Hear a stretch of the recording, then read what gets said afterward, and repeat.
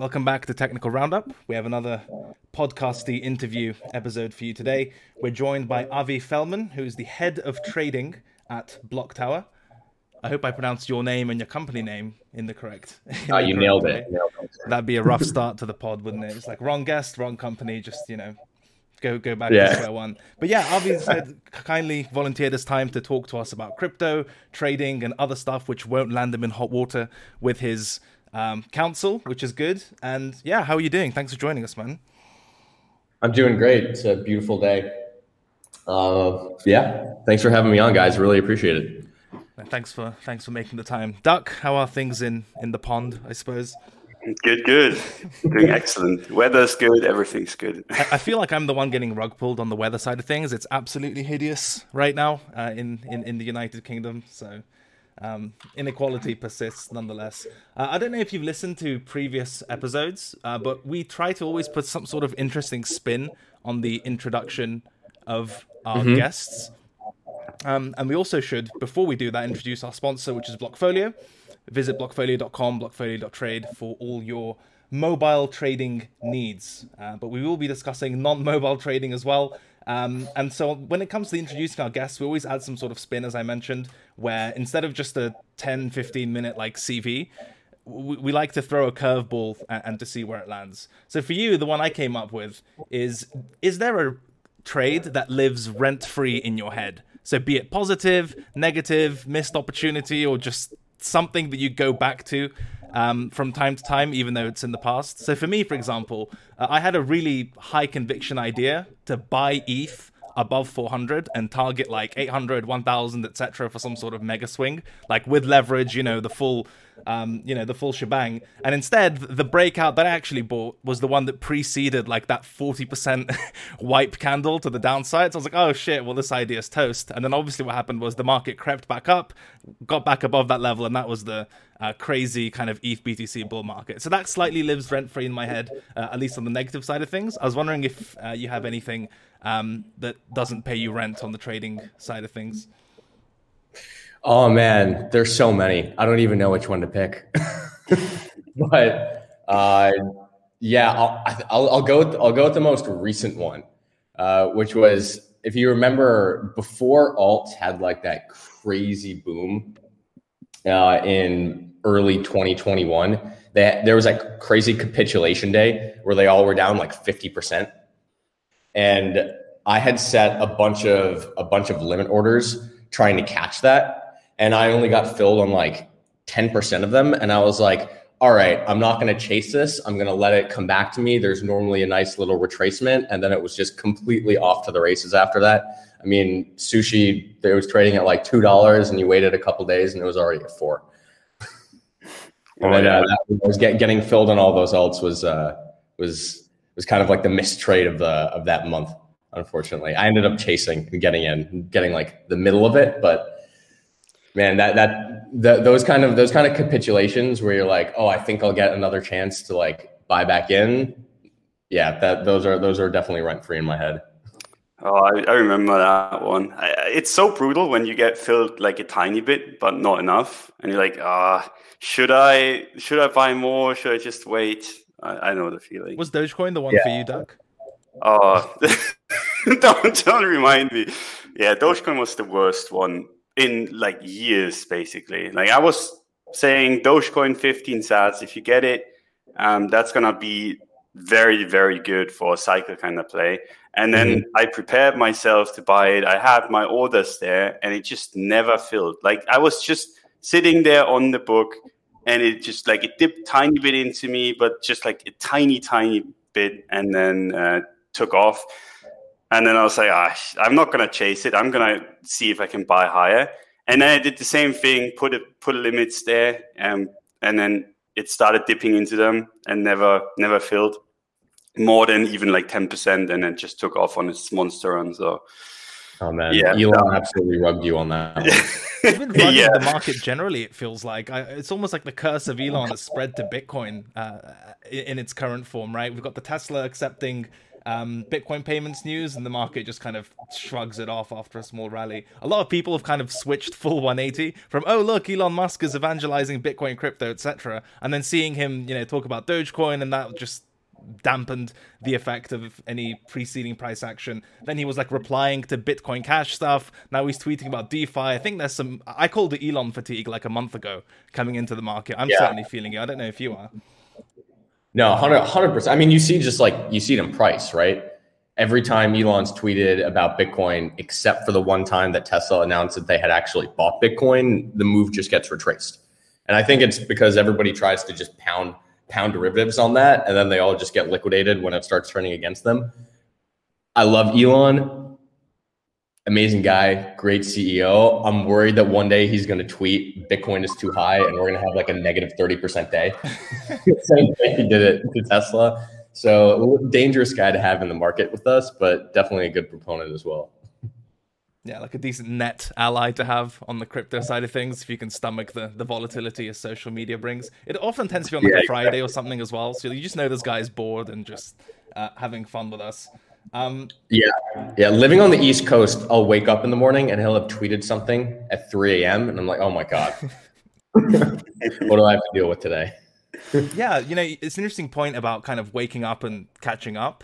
So we obviously talk to different groups of traders, investors who view the market in different terms. So just to give our audience some context, so let's say you wake up and you get to your trading station, whatever it may be. How do you view the market at a glance, right? Kind of what do you have in front of you to give you some context as to where we are, what you should or shouldn't be looking for, kind of the whole overview, zoomed out picture? What tools or not do you use to get that type of bird's eye view? So it's a great question. So that's actually something that, I've personally just spent a lot of time trying to perfect, is how do I get the view of the market as quickly as possible that I need? And we've built internal tools to kind of help us get there. But I think you can basically replicate everything we have internally just using 4 websites. You log on to BYBT, you check funding rates, you check liquidations, you check open interest. You log on to Coinalyze, which is another website. You see how open interest has reacted overnight. You see how it looks across a lot of different, all the different futures, BTC, ETH, altcoins. You check, then you go to CoinDesk, you check big headlines. I'll go to my Telegram groups. I'll see if there are any chats that have like 1,000 messages in them. And then I know I should probably read something. And hopefully it's not just shit posting. But then after that, I'll normally go to Skew, which gives me kind of like a higher level view of things where I check basically, okay, well, did any large options trades go through? Did any of the open interest on strikes change a lot? Like what does futures basis look like? All that kind of stuff. And then I have these screeners that are just like, okay, these are the top performers today. These are the bottom performers. But I think it's just a pretty quick now manual rote process of these are all the things that I check to make sure I understand what's happening in the markets, because I'm primarily a large cap directional trader. So that's the kind of derivatives information is extremely, extremely useful for me, and news is extremely useful for me. So that's the way that I generally approach the markets is looking at all that kind of stuff. How long does that take? That morning overview type of process. At this point, it must be quite efficient, right? Yeah, it's super efficient. And one thing that I'll say that's just absolutely helped my trading and just my life in general is I'll write a little market note for myself every single morning, and it has the same format and it has all these like areas of data to fill in that I'll fill out. And so that's probably a 30-minute process at this point, where it's like, all right, I'm going to check all the data. I'm going to write it down. I'm going to make my initial first glance analysis of the market, and then I'm going to start hunting for trades. Do you compare your notes to the ones that you've done previously? Like, let's say you wake up, you're like, okay, this kind of feels familiar. I want to look back. Like, do you go back through the notes, or do you just write it down? Sometimes they'll go back through the notes. I've seen a lot of people have a ton of success writing emotional journals when it comes to trading. And also like basically taking screenshots and writing down common patterns that occur. I don't necessarily do that. I kind of just look at the data, but I will look back every now and then and just compare to see if things look similar. So for example, if we have a large sell-off and I look at, what futures did in reaction to that large sell-off, I'll go back in my notes and I'll check what happened on the previous sell-off of similar size and what the resolution of that was over the next like 5 to 10 days, and then figure out, okay, does this look similar enough and does it have the similar type of market participant for me to expect a similar outcome? So I'll do that definitely. But I've seen a lot of people have success with like, oh, okay, this is how I felt at this moment in the market, and then I'm gonna trade the same way that I did last time. Yeah, that makes a lot of sense. Just going back to procedure on that very briefly. So you clearly go through the data that you deem relevant for your style of trading, but then when it comes to trade identification, execution, or the inferences that you make from that data, is that primarily kind of manual and discretionary, or is there some magic black box that spits something out at you for you to fiddle with? So the way that I have basically constructed the trading is it's a little bit of both, right? So we have all sorts of different scenarios that ingest data and spit out like expected future returns based on, okay, this has happened in the market, what happened the last time this happened, and we'll do that in a quantitative numerical way. So we don't trade, and I don't trade using algorithms, but I do use quantitative analysis to sort of inform my trading. And I probably trade a little bit more differently than some people, where I don't often set, a stop, a target, an entry. It's okay, well, what do I think like the next 10 to 15% move is in Bitcoin based on these statistics? How should I be positioning the portfolio? What do I think alts are going to do over the next, 1 week to 2 weeks? And a lot of that is because the size that we trade just like is not conducive to taking shorter term positions. So I have to find these longer term setups and sort of think about it in percent moves as opposed to anything else. So yeah, I don't normally like construct a trade that way, like unless I'm trading Bitcoin. Bitcoin and ETH are basically the only ones that I construct a trade where I'm like, okay, this is my stop, this is my entry, this is my exit.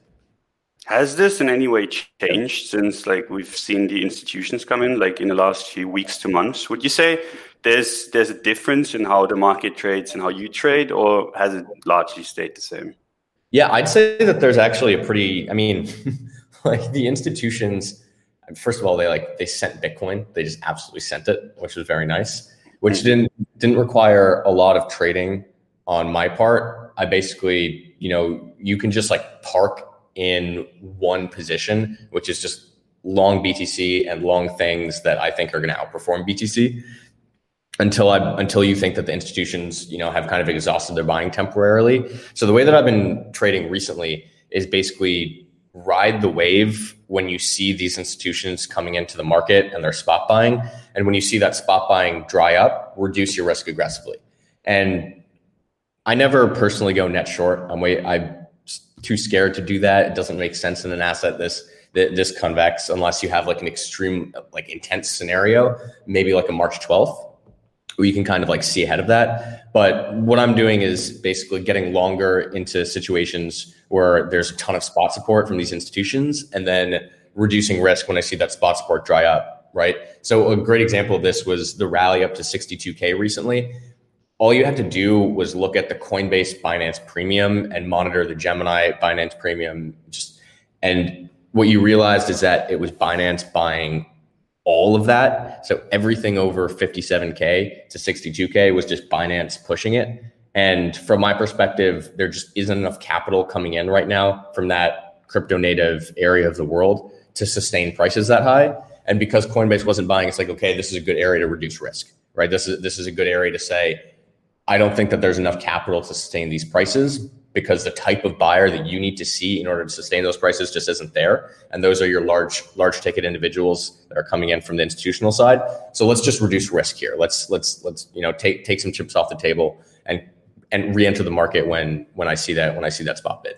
The one thing that I'll say is that the entry of macro funds and institutions, I think, has this collaring effect right now on Bitcoin, where you're not going to get these like crazy 100% rallies, 40% pullbacks like you were getting in 2017. Because what these guys are doing is, and they trade large size, is Bitcoin will be up 50%. They'll take profits. Bitcoin will come down 25%. They'll plow those back in. And they're kind of coloring the price action of Bitcoin and dampening the volatility in a sense. Like in this bull market, I would have expected vol to be a ton higher, but it's not. And I think it's because of that specific type of market participant. Oh, that's interesting. Do you think in general that the buying has been America-centric, as in the institutions on the American side and not on the global side? Because if you think about it, right, we're all looking at Coinbase. We're not looking at any other exchanges really, or like we are, but like the main buying has been happening on Coinbase. Do you think that's because it's all American, or do you just think that's the best way to go to just kind of buy Bitcoin for these institutions? I think these guys Coinbase definitely has just a fantastic institutional program in general, and they can onboard people, from a bunch of different countries. So I think that it's mainly Coinbase just because they have those relationships and they're the exchange that's pursuing that the most aggressively, right?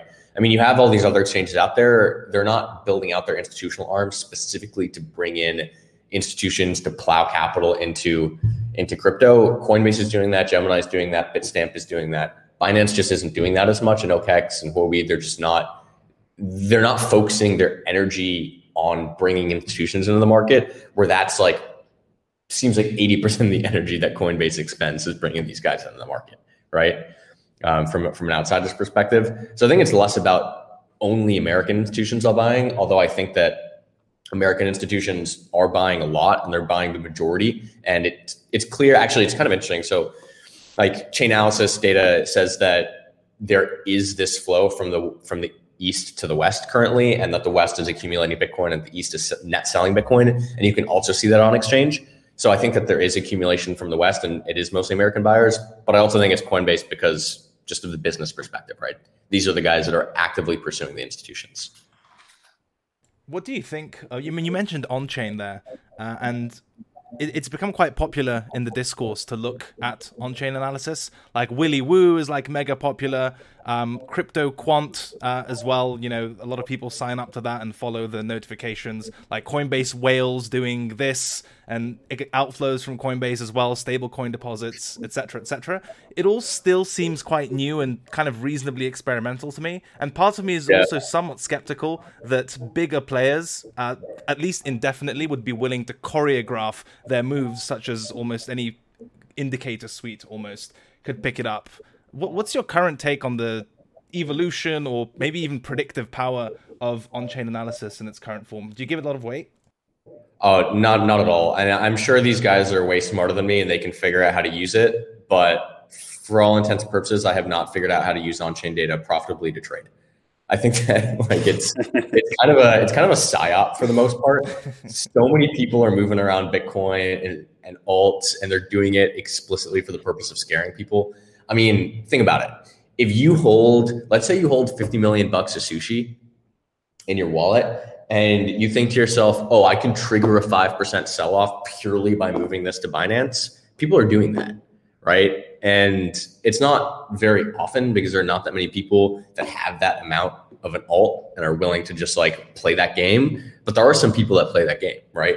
And they'll take advantage of it. So I think a lot of on-chain movement is just massive psyop. I think that the highest hit rate on-chain trading strategy that you can kind of generate is probably through Nansen, where you're just like tracking wallets, you're tagging wallets, you're saying, oh, this guy's a 6 small cap gem hunter, and he's really, really, really good at buying the next thing that's going to 5x, and I'm just going to copy trade him. Or you're looking at large wallets accumulating something before they announce that they've accumulated it. So I think that's a way to play on-chain metrics. But when I'm talking about the crypto quant kind of stuff, on a day-to-day trading, super difficult to use profitably, in my opinion. I think it's kind of a meme, honestly. It's like the crypto quant stuff. It's like I'm like 99% sure it was just people panic selling on the news, right? And it didn't actually have anything to do with the transfer. Like the transfer that sent us down from 58K last time, that turned out to be like a BlockFi transfer to Gemini. And so it was just the market was super levered and everybody was like, oh, no, like $1 billion is going to hit the market. Got to get out. And obviously the $1 billion didn't sell, but there was a liquidation cascade because everybody started panicking and getting out. Yeah. Right? We have a bunch of this stuff happening, right? Do you remember the on-chain short kind of stories that we had with Link and that we had with a bunch of other coins, where it's like, a bunch of on-chain and on-chain, what was called we had on-chain short, and then people just kind of started rushing in and causing it to squeeze, and we had that kind of repeated time and time again, and it kind of started getting less and less of a move until it just kind of completely disappeared. Do you remember that story? Yeah, the Zeus Capital stuff. Yeah, Zeus Capital. I have no idea if that was real or not. If did he have a short position? Was he just super long? Was he like giga long and baiting the market to liquidate him? I have no idea. Yeah, it's just psyops, right? I mean, that's what I figured anyway. Like, it makes sense to kind of push people to where you want them to be, and at some point, people just caught on, I think, and that's why it's stopped working. But I kind of agree with your point that it's mostly a meme. Like, I haven't figured out a way to use it. I mean, admittedly, I've not looked into it as much just because it doesn't make much sense to me. Because, like Cred said earlier, like, if you want to telegraph everything that you're doing, you're gonna find a way around it, right? You're not gonna do that forever. Like, if you notice, okay, people are leeching off of me doing something, and I'm getting more inefficient because of it. I mean, why would you keep on doing it, right? There's other ways to do it. Yeah, makes sense. I think there's like a built-in contradiction to some extent, where I think the reasonable use cases probably are on the longer-term stuff, like outflow, even the Coinbase outflows and stuff. But like Bitcoin available on exchange was a pretty good one early on when we started breaking out like 12, 14K from that point onwards. I think there's arguably some mid to long-term merit there, but of course the contradiction is most people are using it for like super short-term day trading speculation, like, oh my god, a big transfer, I should sell everything. I'm not totally convinced. I mean, I'm somewhat cynical, so I was like, look, if you're kind of shit at trading without this on-chain suite, analytics, whatever, it's probably not going to be your saving grace and isn't going to turn your trading on its head, especially in the short term, in my opinion. You mentioned definitely not the short-term thing. I do think that there is some edge in it long-term, just from like, if you're thinking about Bitcoin from a long-term perspective, like let's say you're allocating to Bitcoin and you're like, oh, when should I be allocating to Bitcoin?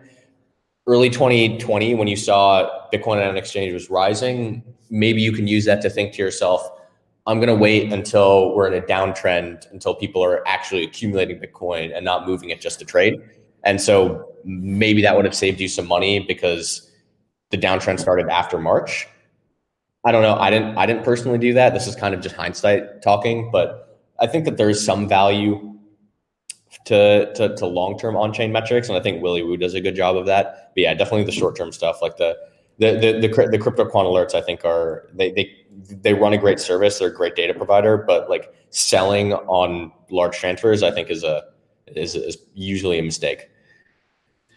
Yeah, that seems reasonable. One of the, we talked about data points a fair bit, and we were discussing this with some other guests as well, but Bitcoin market structure, I mean, the collaring you mentioned plays into this, but it just feels and practically is so different from the past. So you'll remember, I'm sure, the BitMEX glory days, right, where everyone was like long their longs while being long their collateral, just like this pyramid, this Jenga tower of long positions. So like you poke price to the downside, and obviously because of convexity, your collateral the value of your collateral goes down, the price as your position goes down as well. I mean, it turns into a massive liquidation cascadey mess.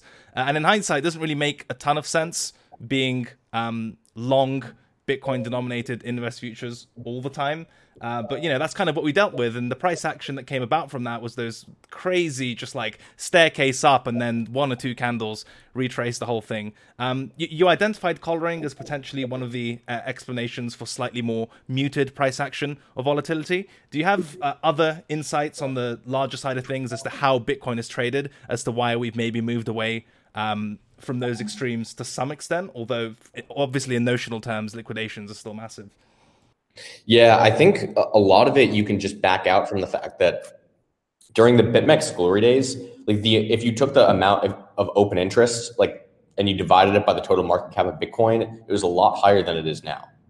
So looking at total leverage in the system, it was way, way, way higher prior to this run than it is now. Open interest actually hasn't really kept up that much. And we're looking at 1.5% of total market cap of Bitcoin is represented in open interest right now. And that's kind of okay. It's not crazy. So you're not going to get these ridiculous liquidation moves as much. I mean, obviously you're going to get them, like that time that we moved from 55 to 48 because the market was just crazy levered and we liquidated $4 billion.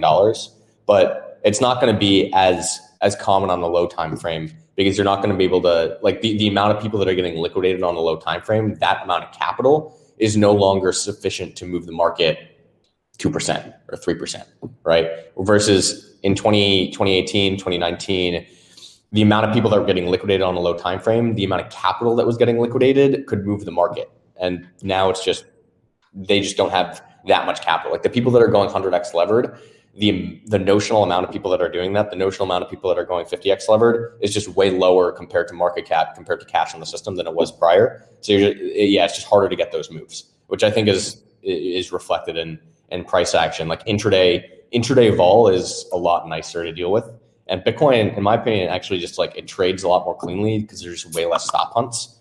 So I'm pretty happy with the development here. I don't know. I don't know if it impacted your trading or if you guys were constantly buying liquidation stop hunts and that this is bad for your strategy. I don't know, but I definitely prefer it this way. I mean, I like the older way, just because that was most of my strategy, just buying on the cheap when everyone got liquidated and then just selling when the other side got liquidated. But I mean, I don't mind it on it's more stress free, right? You can just kind of go about your day and you're not in fear that the entire market is going to disappear overnight. So that's been nice. So on the trading side of things, I think there's less opportunities to just kind of get stuff very, very cheaply. But on the living side of things, just having at least a minute or two to yourself, definitely much better in my opinion. Do you think there's any kind of way that we can, back in the day, we always kind of pulled back off of liquidations, right? We started the pullback, a bunch of people got liquidated, and then we kind of walked down for a while, and then the opposite happened. Do you think if we pull back, it has to be on the fundamental side of things nowadays? So do you think it's still the same, let's say we top out at some point at 100K, 150. Do you still think that's going to be we're going to top out on liquidations and then drop? Or do you think it's going to be more on the fundamental side of things where it's okay, we just slowly walk down and then find a new bottom at some point?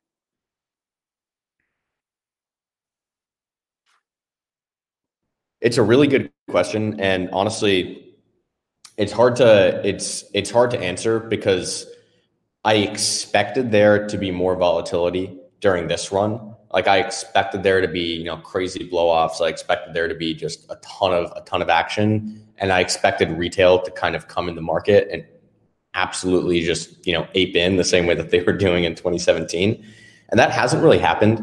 If you look around, the vast majority of price action is just driven by large patient buyers.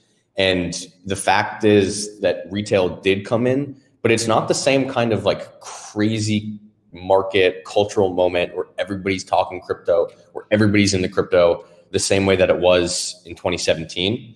And so to expect a blow off, the 10K to 20K, massive pullback, massive bounce, and then we're done, it's a little bit harder to say that.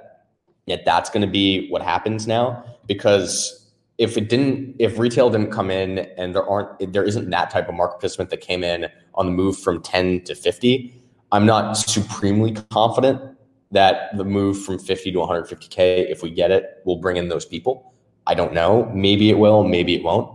But you can kind of see from the price action now, right? The fact that we topped out at 62K right now. We're trading, 20% lower or so from there. And it wasn't a blow off. This is a very muted move.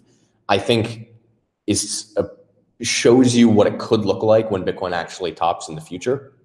Is you have all of these market participants. You basically have large funds like us that are crypto native, that are active traders. You have institutions like corporate treasuries that are allocating. You have institutions like pensions and endowments that are allocating for the long term, that are strong-handed buyers that likely aren't going to sell. And then you have these large macro funds that are now swinging around size. So like your Paul Tudor Jones, who probably has, over, a couple billion in Bitcoin, who knows, who are willing to swing size and are willing to take profit and are willing to buy back in and are willing to trade this thing. So I think what you'll see is similar to the way that this move played out.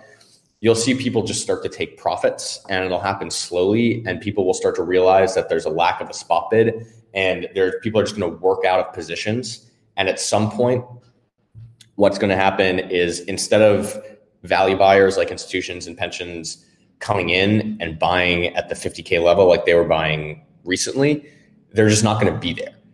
And so you're going to have profit taking that's slowly going to roll into more profit taking, that's slowly going to roll into no more spot bid. So I think if I were to guess, I'd say like 70% chance we get a rounded top where it's slow roll off of profit taking and then an absolute crash, versus a 30% chance of a blow off where it's like mania, 100% candle, 50% candle down, and then we're done. So I would bet more so on the slow roll off than the blow off at this point. Although this is all just like massive speculation, which is why I'm assigning probabilities to it. Right, like 1 in 3 chance I'm just absolutely wrong here. Yeah, that makes a lot of sense, and it makes. But that's sense. Just like from what I see, that market participant. Yeah, precisely right. You expect different types of behavior from different participants, but it does beg the question to some extent. Why do you think crypto kind of lost the financial culture wars so far when it comes to retail participation? Right, it's kind of more on the GameStop side of things, Wall Street bets, etc. While kind of the altcoins, Bitcoin, NFTs may be picking up some steam, but DeFi didn't really kick off with the normies. It seems like on the crypto side of things, we've almost been sidelined from the mainstream retail participation, or at least it's nowhere where we'd maybe like it to be, right? It's all GameStop, Wall Street bets, etc. My argument was that, Bitcoin price just a bit too high. The unit size bias may be playing a big role there. DeFi just too hard to use, inaccessible. And maybe NFTs to some extent the saving grace in terms of accessibility, but even that's a bit frothy, and the kind of gateway to crypto mechanism isn't entirely clear. What do you think it'll take for retail to take an interest? Because this is kind of a weird version of events, right? Where the institutions get in first, and then it basically entirely contrary to 2017, where retail's almost last to the boat. Yeah, it's so weird to me that 2017 was just retail front running institutions. Now it's institutions maybe front running retail. Who knows if they get in? I think that a lot of it is that people are kind of already allocated to Bitcoin from the retail side. Like a lot of Americans are already holding small amounts of Bitcoin, and realistically, this thing trades more sanely than GameStop trades. GameStop is like this crazy casino. The equities markets over right after March were trading way more wildly than Bitcoin was. I mean, things were doubling and tripling all over the place, and you could play options on them. So you'd 10x in a week, and then you'd go to zero the next day. And that sort of market action, I think, was really attractive to people. And it was more attractive than the crypto market, which is A, harder to access, B, harder to, punt options on, which people absolutely love doing on, the Wall Street bets kind of guys. And then it's also just harder to really grasp the value of it. So I think you need to put in some work to understand Bitcoin. Whereas with the equities, it's like, yeah, everybody just has this baseline of understanding of like, yeah, it's a company. Like, I'm just going to pump this thing. Like, yeah, it throws off cash. Like, that I get the value, and I'm just going to bet on it because I can construct this crazy narrative in my head of like, maybe it'll go up in the future, and it doesn't have zero fundamental value. Whereas Bitcoin, and some people said, is, I don't know, like maybe it has zero fundamental value. So it's just, I think it's a lot harder for people to play around with Bitcoin than just to play around with equities at this moment in time. I think what you're seeing though is there's this like the subcurrent, which I'm not really in tune with, but for whatever reason, my retail friends that have got in the market, they are in tune with, and they know infinitely more about this than I do. There's this whole undercurrent of these crazy Uniswap alts that are like that we've never heard of, honestly, that people are just punting back and forth. And these things are, going, they're not particularly big. They're like 1 million to like $10 million market cap that are going like 5x, 10x, and then they're dumping 70%, and people are getting rugged left and right. And there's a huge community that seems to be just like sucking these people in. And so I am seeing retail actually go in that direction. It's funny. One of my buddies who just got into crypto like 6 weeks ago, he's punting Uniswap shitcoins. He's not trading on exchanges. Like he got in, he doesn't know anything about crypto 6 weeks ago. And suddenly now he's spending all of his time on like crypto moonshots, punting shitcoins that I've never even heard of. And it's like, oh, okay, like this is where retail is going. Like, I don't know. Like they're not coming in and they're not, leverage trading Bitcoin right now. They're doing this apparently.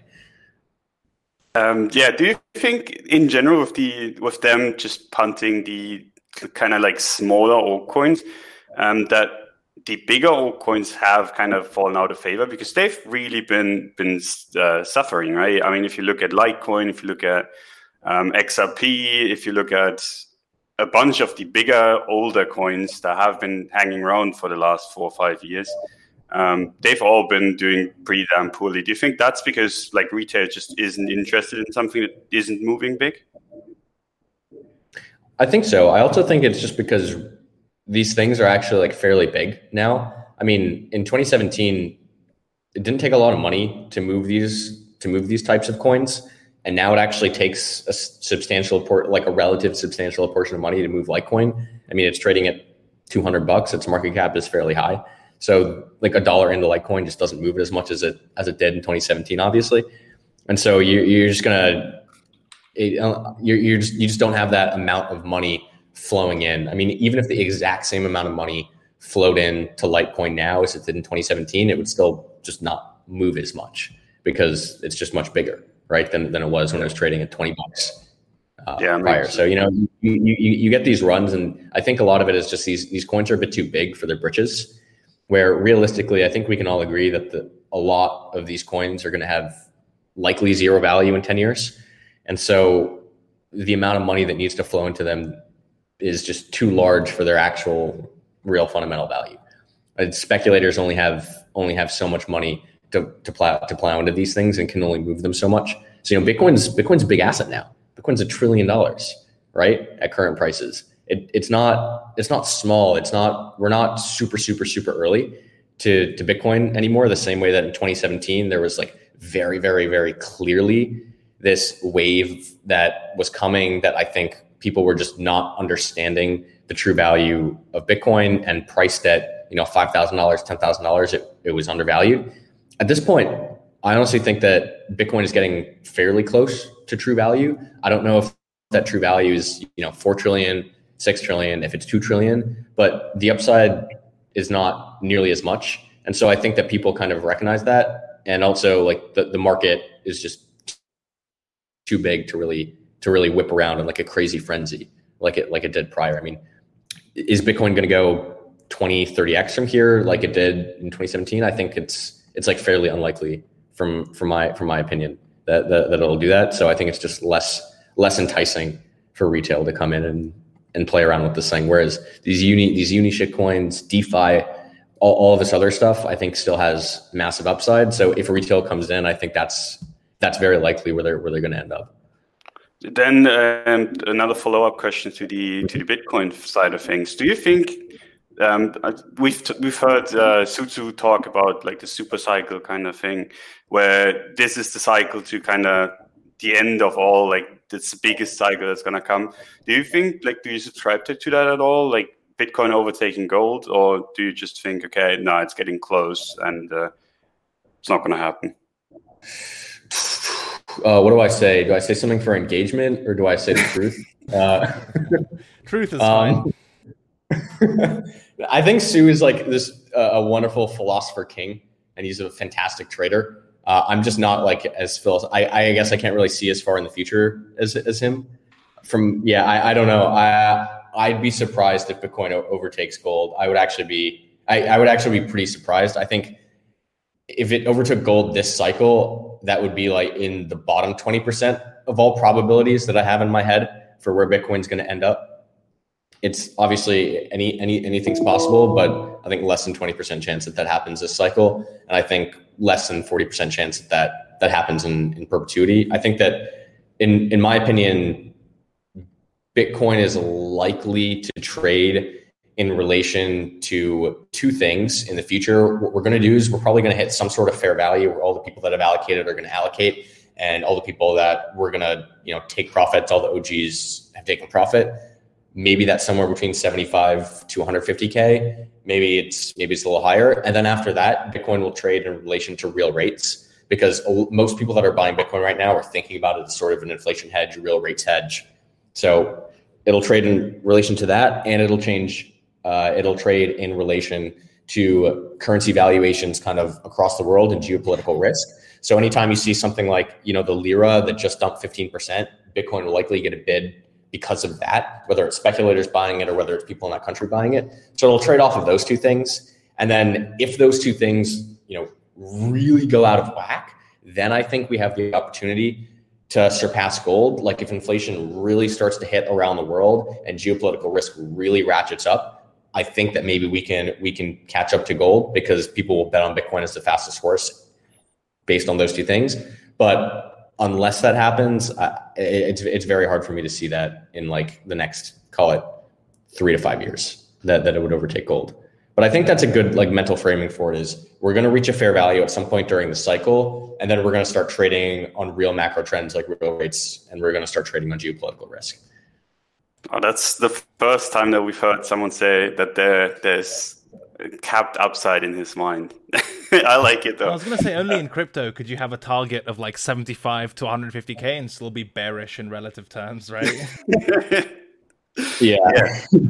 Yeah. I mean, realistically for me, right? Like I got into crypto early 2017. I'm not a crazy OG or anything like that. And I bought in because I looked at this thing and I was like, hey, I think that this is underpriced, and I think that this could reasonably hit. At the time, I was thinking $1 trillion to $2 trillion market cap, and now we're here.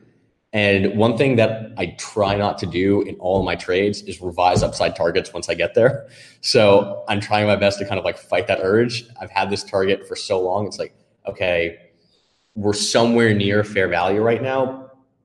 I think that 50K is definitely not the top. 62K is definitely not the top. But, I don't want to revise my upside target after having reached it after, 3 years. That's a very dangerous way to trade in general. Yeah, I think we discussed previously, at least DonAlt and I privately, like the worst traders tend to be those who move their targets up as the market goes up. And then if they want to buy a dip, they just keep moving their kind of buy down as the market moves down as well. It's kind of almost a glorified form of chasing. But that's also procedurally very interesting, right? How you have a target, and one of the sins of trading, if you will, is amending it once you get there. For the sake of enriching our audience, are there any other kind of replicable or transferable almost decision trees that somebody could listen to and apply to their own trading, from how you approach the market, how you trade Bitcoin, any other such heuristics that you use to stay tight when trading, basically? Yeah, I think I'll focus on one thing, which a lot of people, I think, it's hard to like really think that way until you've been trading a decent amount. But it's the concept of asymmetry in your trades. And asymmetry is not setting a target that's 2x your stop, because that's not really like you're kind of just like making up numbers here. You kind of you have to think about, okay, well, what are the reasonable outcomes and probabilities of the trade that I'm taking? And I'll give you an example of this. We're trading at 10K and we're at 9,800 and you're bullish, but you realize that 10K is a large level, and you think that the bound here is if we fall, we might go to 9K, and if we break 10K, we'll really rip, but 10K is a big resistance level. This is exactly what happened over summer. This is why we got bounded in this range. So we're trading at 9,800. The asymmetry there is to the downside because you have an $800 fall versus a $200 stop to buy in and then try to buy the breakout. And setting up your trades and setting up your portfolio to capture those asymmetries and kind of identify those asymmetries, I think is extremely, extremely important, because that'll set you up to just be a long-term winner, where it's okay, instead of buying here at 9,800, I'm willing to forego a 3 to 5% move. I'm willing to miss that profit in order to get a higher conviction trade in. And I think that's really been hugely beneficial. And it stopped me from making a lot of bad trades that kind of get like immediately smacked down on my face or I immediately lose on, is being willing to give up your upside and willing to, protect your downside, because you realize that you can get a higher confidence trade, even though if the dollar P&L of that trade will be less, your EV is going to be much better if you can get a higher conviction setup. And I think a lot of people, when they first start out trading, they don't necessarily think like that. It's like, okay, this is a trade setup that I see here, but is there a higher confidence trade setup that I could construct if we move, a couple $100 in either direction? And so I've been focusing on that a lot recently in my trading, because I saw that here where when we traded down from 62K to 58K, it's like, okay, now that I'm sitting at this level, yeah, we could go higher, but what's the point in buying here if I'm fairly confident that over 62K, a lot of new money is going to come buy in because it's new all-time high? There's kind of no point to buy, and there's a lot of downside asymmetry. So let me just de-risk. Let me de-risk my portfolio, because I recognize that I'm willing to give up that upside in order to just have a better positive EV outcome. And I'm willing to say, okay, I'm not going to buy here, even though I'm more bullish. Like at 58K, realistically, like I was still bullish. I was like, oh, we might go, I'm 60% that we're going to go higher, 40% that we're going to go lower, but I'm actually going to put on a short trade because I think it's higher. It's like the higher asymmetries to the downside, right? And so I think that's one thing that you kind of have to fight is even if you're more bullish than you're bearish, if the asymmetry is against you, you can take the opposite trade, right? Yeah, that's a really good point. It's something we also try to explain to our audience to some extent. We make the point that if you're bullish, the lowest entry isn't always the best entry, right? Mm-hmm. A kind of classic example was the Bitcoin 6K breakdown, where it's like, well, look, we just lost like one of the best levels ever. You could try to buy 5.8, 5.5, 5.2, 5.1, who knows where the downside is, or you could just buy it back above 6. And then you have a real fun time there. Like, you don't know what's to the downside in that case, right? But your upside, you've got like all the preceding years' price action to go after. But that raises the question of looking for asymmetry, looking for opportunity. Where do you think that is in the current market, right? We had DeFi, for example, as one of our big narratives, come up like a lot, and it's certainly slowed down now. I mean, the market doesn't seem hugely fond of Uni v3, or at least the news.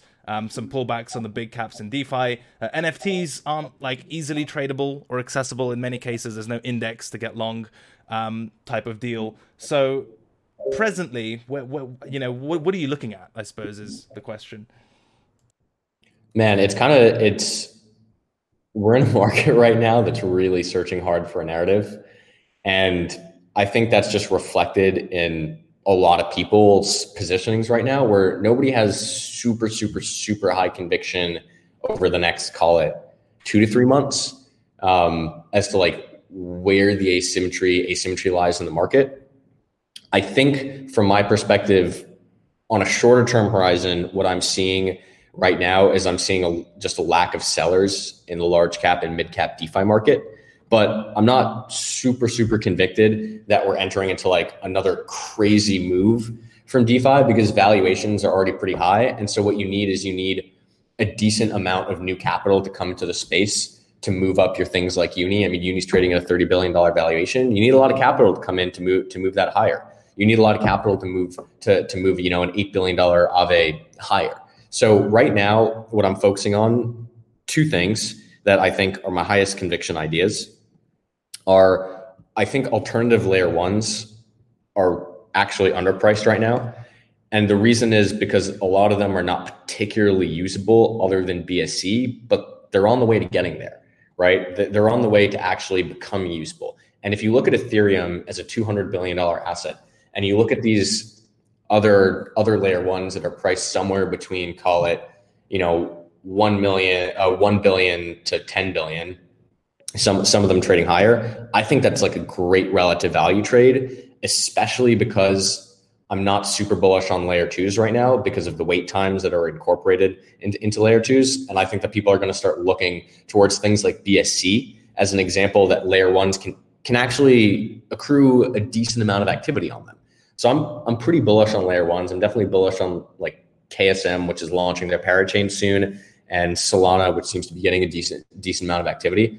And so I think there's just like a really great relative value trade there, where you can say Ethereum is priced extremely high and BSC is generating almost similar levels of activity. And these other layer ones, I think the market will start to price them higher because people see the potential of them generating similar activity. And so I think that's a good area to be in, as well as general like mid-cap DeFi, because I think that there's going to be like a huge amount of experimentation right now. I don't think there's really any clear winners in DeFi right now. We're just super early. So I like betting on, like mid-cap DeFi that could potentially compete with large-cap DeFi as a relative value trade. So I'm looking at those two things right now. So do you think that in general, ETH has kind of already topped this cycle, or do you think like relative to Bitcoin anyway, or do you think there's more to come on that side of things? I think that ETH will trade with Bitcoin. I'm probably a little bit more bearish ETH than most people in this market, just purely because I think that they had a year ago, it was kind of interesting. Everybody that was building on ETH a year ago had this sort of moral stance that if you built on another chain, that was bad. And you should build on Ethereum because that's good. And Ethereum is good and other chains are scams. And if you build on another chain, you're kind of a scammer. And that was just the base level understanding of the current crypto ecosystem is Ethereum is the place to be building. And that's really changed. And I think losing that moral stance was actually a big hit to the social value of Ethereum, where now you have all these teams that are willing to go build another layer ones, and they're willing to sacrifice decentralization for, UI and UX and users having a good time using the platform. So I think that loss actually was a really big one for Ethereum, which is why I'm more bullish on layer ones now than I was 12 months ago, where that was a big part in people's decision making. And I think you can't really understate the social impact of narratives in crypto. That drives value. It drives like absolutely so much value. It's just people's perceptions of things. And because Ethereum lost that perception of being the morally good place to build, I think that it's actually lost a decent amount of value. And I don't think the market has necessarily priced that in yet. And we'll see where layer twos come out. But basically until ZK rollups come out, which don't have any. So right now, all layer two solutions, the issue with them is that there's a wait period between withdrawing your asset to the main chain. The solution to that currently are semi-centralized bridges between your layer twos and Ethereum. But then you're getting into the same scenario as other layer ones where they're also semi-centralized. So you're not really solving for the problem of decentralization. So really until ZK rollup comes out, which will have no wait time, and until that gets widely used, the Ethereum scaling issue is huge. And so as more people come into the ecosystem, I think more people are going to branch out to other layer ones that offer them a better user experience. So I don't think Ethereum is topped from a price perspective, but I think it's close to topping from a narrative perspective. The way that I expect this to play out is EIP 1559 will go live. There'll be a reflexive move in Ethereum where Ethereum price will go up. People will attribute it to EIP 1559, and then Ethereum will have probably this like nuts rally. And then after that rally tops out, then we're really going to see other layer ones catch up to Ethereum a ton. And that probably plays out over the next like 4 to 6 months, in my opinion. And then after that, that's probably the cycle top for Ethereum. After that EIP 1559 narrative plays out. Yeah, that's a very interesting trade thesis. I think one thing that I really like about that relative play is that people always forget that you don't need Ethereum to be flippant to make a lot of money on the trade, right? As long as they can capture like some fraction, some portion of Ethereum, be it via its network effects or the amount of economic activity, whatever, like as long as it takes some, there's definitely a trade there. I think people miss out a lot on relative value trades when they think, oh, well, there's no way X can flip in Y because X is so good. Well, the point is it doesn't have to, right? As long as it can carve some relative usage, a specific use case, or capture some portion of the economic activity like derivatives or whatever else, like that's enough to get a really good trade, in my opinion, at least. 100%. I mean, it's all narratives at the end of the day, right? So Yeah. I think that if you have something priced at like 2 billion right now, a layer one, and you have Ethereum priced at 200, in people's minds, the buyers of this thing, they're anchoring to Ethereum. So it's like, okay, maybe this thing will trade at a $6 billion valuation, which is a nice 3x in this market. I will say that it's like kind of still kind of funny to me. I mean, 12 months ago, all the trades had targets of like 25 to 30%. And in this froth, it's like, oh, I'm not even going to look at a trade unless I think I can get 100% out of this. Just out of zero. And so, it's just one of those things that you always have to keep in the back of your mind. It's like, one heuristic is when the going's good, you just work your ass off to get everything that you possibly can out of it. So in the bull market, you just work your absolute ass off, generate as much return as you can, and then in the bear market, you go take your vacation. And that's definitely, I think, a good approach to this market right now. Is we probably have, anywhere from 8 to 12 months of this left, so might as well, work your ass off to try to capture it. Music to my ears. I very much agree with that. You've been very generous with your time. I've certainly learned a lot, and I'm sure our audience will appreciate your time as well. Do you have any final comments, remarks, bits of wisdom? Where can people find you? Maybe apply to BlockTower to work by your side. Anything you want to leave our audience with? Yeah, we're hiring analysts, so feel free to DM me on Twitter at Avi Felman. And I think one of the best things that you can do is show me your DGen score on Atomic Blue, or anything that you've written on crypto. I'll say that.